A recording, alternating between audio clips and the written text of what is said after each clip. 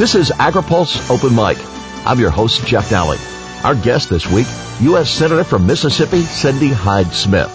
AgriPulse Open Mic is brought to you by NCIS, the National Crop Insurance Services. America's crop insurance industry provides individualized protection on more than 311 million acres of farmland. Crop insurance remains the smartest, most efficient way to secure America's food, fiber, and fuel supply. AgriPulse Open Mic continues with Senator Cindy Hyde-Smith. Next. Today's Open Mic segment is brought to you by America's crop insurance industry, which is thankful for the continued support of farmers, commodity organizations, rural businesses, lenders, and lawmakers who are fighting to maintain a strong farm safety net. America's crop insurance industry, providing individualized protection on more than 311 million acres of farmland. Crop insurance remains the smartest, most efficient way to secure America's food, fiber, and fuel supply. This is AgriPulse Open Mic. U.S. Senator Cindy Hyde-Smith brings a wealth of agriculture experience to her role in the upper chamber on Capitol Hill. The former Mississippi State Agriculture Commissioner knows the significant role a farm bill plays to the agriculture industry, and she's glad to have this one in the books. Well, the amazing thing was the timing that we got it done so quickly. The 2014 took almost 2 years, 21 months. We did this in 8 months, and it was truly bipartisan from both sides. And as Senator Roberts has stated, if you get one passed, it's got to be bipartisan. So I was really pleased that the timing was there, that the president had signed it into law during that time. The day that the president did sign it into law, I would not leave. We kind of knew we could go home, but I said, no, I'm staying here. I've got to watch him sign that. I've got to make sure it happens. And on that same day, we got called back to D.C., so those who left had to return to D.C. because of another reason. But it was that important to me that we see this thing through the process to the total where the ink dried right there. And right now, the challenge is making sure we get it implemented. Even now, the chairman of the Ag Committee, Colin Peterson, in the House, and Senator Roberts as well, has both said that they're watching over the implementation process, being sure that the regs that are written are the intent of the committee and the intent of the legislature. That's it. It can be misinterpreted. Mike Conaway, chairman of the House Ag Committee, he is very aware of that. And, on all sides, because it's so few people in Congress that come from a rural or a farming background. 75% of the members of Congress come from metropolitan areas, is what I've always been told. Only 25% of us come from a farming background. So to make sure that everything's digested in the proper manner, that everything is clear and everything is understood, that the implementation needs to go as smoothly as possible. But I can easily see how things can get misinterpreted. So not only do you get the farm bill, the verbiage that you need, all the amendments that you need in there, and get it through that process, but when it comes to implementation, we need to make sure the intent of the committee is certainly followed through, and it can be confusion there. From Title I to conservation to rural development, can you flesh that out a little bit further for areas that you're particularly watching the implementation process? Well, first of all, we want to make sure we have the access to the programs that would protect our farmers during droughts, during circumstances beyond their control that constantly happen in this country. And that's in there. The rural development part of it, we have a rural facilities guaranteed loan program in there that hospitals and medical facilities in rural areas can actually use as well. Now, we did do some changes to that. We made the population of the areas that can participate in that go up to 50,000. So in Mississippi, we had 2 cities that a rural hospital needed help with in financing, which it included those. That was Greenwood, Mississippi, and Meridian, Mississippi. So there's so many aspects to the Farm Bill. Chronic waste disease, the rural America is, they're interested in those things. So other than the implementation of the programs that go directly to farmers who are on the farm feeding this country, there's a lot of aspects there. And really, everybody thinks that, it took 8 months. When you are spending $800 billion. And you get into the implementation of that to make sure that everything that the Congress intended needs to happen. So it does take a long time to process that. But that's the process. That's the reason we have the committee meetings. We have the implementation there, is so we can get it right. This is a multi-year farm bill. It's for 5 years. And but during that process, that's when we have to pay attention and make sure the correct intent is being followed. The Secretary took some liberties with regard to the structure of USDA and did away with the Undersecretary for Rural Development, appointing that to a position working directly with him. Now that the Farm Bill is done, there is an Undersecretary restored. Is that the best path forward? In my opinion, it is. It's so important. It's so critical. It's so crucial that I think that was a good move, that we do need an undersecretary in that position. And, we all really get along and try to work together. But to come up with a structure for a matrix that we can follow, I think that it was critical that it was put back in. So if the Farm Bill is done, does that mean that the workload of the Senate Ag Committee is light for the year ahead? Or what would you anticipate the senior senator from Kansas to bring before the Senate Committee this year? Well, there's so many other things down the road. The election is in 2020. That's when he will retire. I think we need to have 2020 vision of the things that will be in front of us during that time. The trade situation currently, we're not sure exactly what direction that's going in, but there's so many opportunities for farmers. There's so many important things that we're looking at, broadband being one of them, and it also affects other committees. It's not just the Farm Bill, the Ag Committee, that when you have banking, financing, the broadband situation, which it's a necessity now. It's just the additional utility that we have to have. So there are lots of things that we can be working on. There's lots of ideas that are out there, programs that can be created during this time to be implemented to meet the needs of the future. So is the 18 Farm Bill all-encompassing for everything that's needed for rural development, or what would you add on if you could? I'll have to say I'm very pleased with the Farm Bill. A lot of people wanted more work requirements for the SNAP benefits. That was, one of the sticking points with so many, because we had 13 senators to vote against the Farm Bill, which was pretty incredible. But, most of that was because they didn't get everything they needed or felt like that it went to the extent that it needed to go to in the Farm Bill. But I'm very pleased with the product that we came out with. I really am. No one gets everything they want. Sure, there's things that we would love to change and go back and do, but overall, for the benefit of our national farmers and ranchers throughout this country, I think we're in a pretty good position. Of course, I'm kind of the southeastern defense here.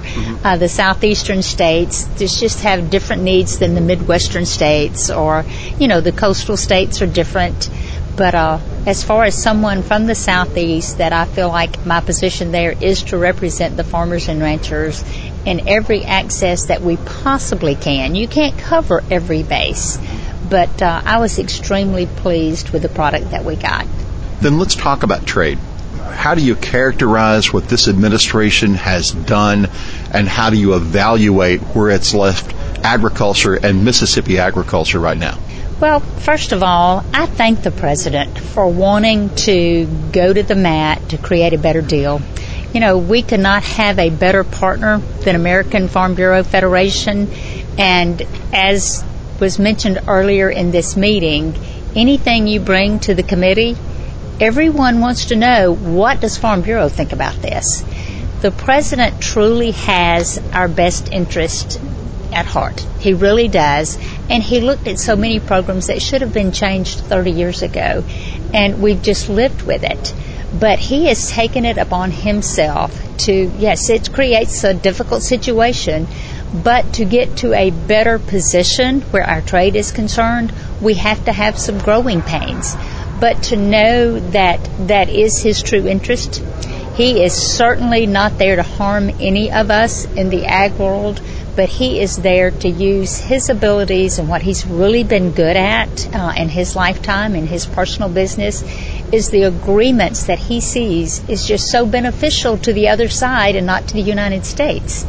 And I am absolutely thrilled that he is there to renegotiate some of this, that is willing to take the hard stand, because there's so many former presidents that certainly were concerned, but, he got out there and he did it. He made the hard decisions. But I truly think that the farmers and ranchers in this country will benefit greatly from the trade wars that we're going through right now. And that's the important thing, is sure, we're going to suffer for a short term, but if our children and grandchildren benefit long term from that, we're just going to have to bite the bullet and get through this and do this. But the main thing is I trust the president. I trust his leadership in this.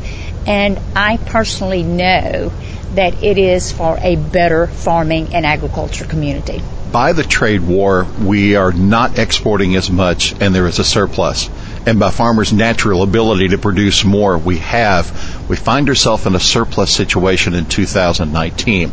There were market facilitation program payments that came from the administration for 2018. But what about 19?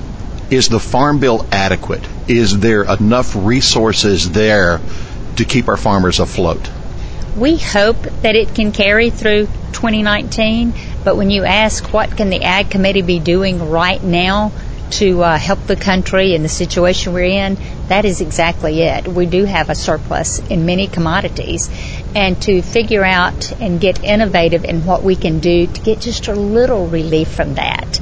We've already met on some things in different groups that I'm a part of trying to think outside the box that would use, just like our federal prisons, to be able to get better contracts and literally serve the food to our federal prison in commodities that they may not be using right now, because that is something that we're paying for anyway. But there's a lot of programs that, we are forced to look at different markets than we've ever looked at before. So when we get to the other side, when maybe we get to some smooth sailing, that the ripples may not be as deep, maybe we would benefit then to the additional markets that we were forced to look at. What about the appropriation process in 2019? Obviously, you have a farm bill written, but it's when the money is appropriated that you really can come down to perhaps substantial changes in policy. How do you see appropriations moving ahead, knowing that a budget ceiling vote has to come or else there's a budget axe? Oh, yes. Of course, I'm from the conservative side. I am from the extreme conservative side, because it just benefits this country, in my opinion, to make sure we're spending every dollar wisely. But we are at an impasse. We're at a position right now, even with the budget, it's one of those things that we're certainly hoping for the best. None of us wants to see the government shut down. None of us want to see that.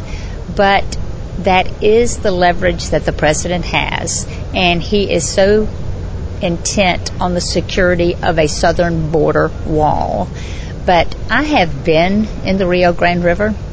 I have had my bulletproof vest on with machine guns all the way around me, going up and down that river. And I've talked to the landowners, the farmers, the people who are raising beef cattle on the border. And the drug cartels are running the border. I have had those people say, we are afraid to even check our herds. And, they tell them when they need to disappear for a while. And I am strongly supporting the president on that border security, the border wall there, whatever it turns out to be. Over 90% of the heroin that comes into this country is coming right through there, through Mexico. Every community, the rural communities, the metropolitan communities, if we could move that needle just a little to curb some of the drug trafficking that is coming through, it is going to benefit this entire country in so many ways. But when you look at the facts that are consistent, that just heroin, 90%, we could put a dent in that, in my opinion, at the benefits that would prove of coming into this country. The opioid issue that we have right now, So, it's more than just immigration of who's legal and who's not legal. There's so many issues that we're living with that is crushing our budget, the money that we're spending on the social issues that are totally relevant to the drugs coming across that border. There's just, it's time that we do something. We've been working on it 25 years. This is nothing new.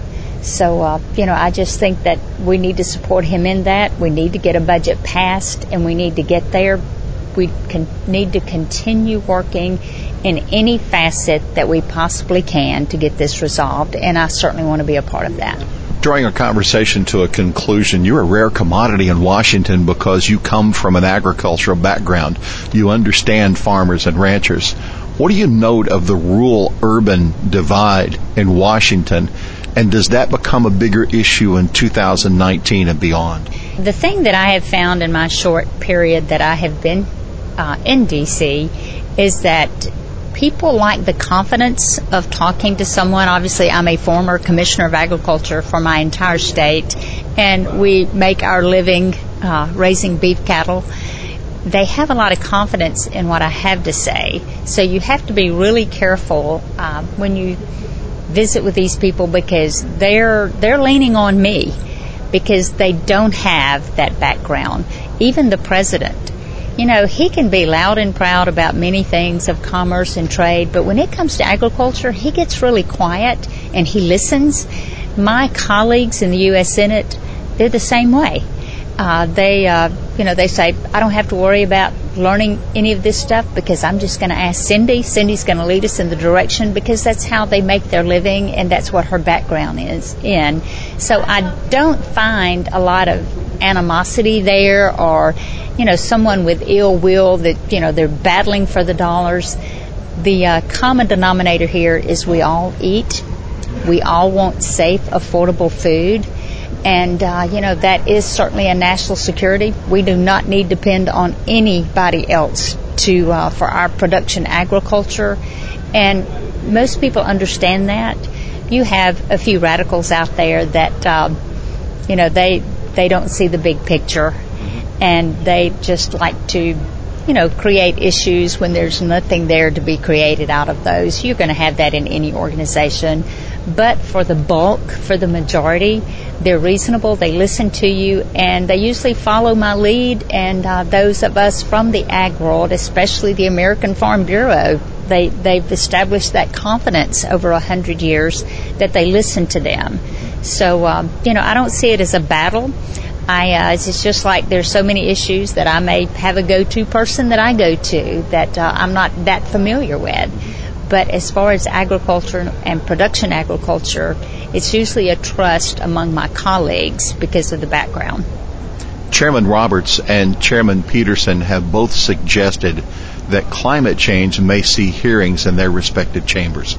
Is that a debate that we're prepared for, and is there a downfall from it or an opportunity for agriculture in a climate change debate? Well, anybody's willing to listen to any science-based facts that are brought forward. So the hearings, I don't have a lot of heartburn over that. Pretty much ready to stand our ground on things that aren't science-based and that are sound bites or, something popular for one person to maybe get a little publicity. So I'm willing to sit down and listen to anyone, but with the realization that, let's see the facts for the facts. Senator Hyde-Smith, we want to thank you for taking time from a very busy schedule to spend with us on Open Mic. We thank you for being here. It's tradition of Open Mic. You get the last word. Well, first of all, I just have always respected this program. And as I was telling Sarah earlier, I used to listen to it every morning, or I would tune in to see what the email was about that came out early that morning. And I just really appreciate the sound media that you can trust, that you don't have any issues with, that is willing to put it out there, especially when it concerns agriculture. So we have a lot of media wars and battles with different organizations that can be so contentious. So thank you for being here. Thank you for being willing to let us get our message out, to have that avenue, that resource that we can tell you what's going on in D.C., and to have that common respect, that mutual respect for each other. So, I'm thrilled to be here. I appreciate the opportunity that you've given me. Our thanks to Mississippi U.S. Senator Cindy Hyde-Smith, our guest this week on Open Mic. AgriPulse Open Mic is brought to you by NCIS, the National Crop Insurance Services. America's crop insurance industry is thankful for the continued support of farmers, commodity organizations, rural businesses, lenders, and lawmakers who are fighting to maintain a strong farm safety net. Crop insurance remains the smartest, most efficient way to secure America's food, fiber, and fuel supply. For AgriPulse, I'm Jeff Nally.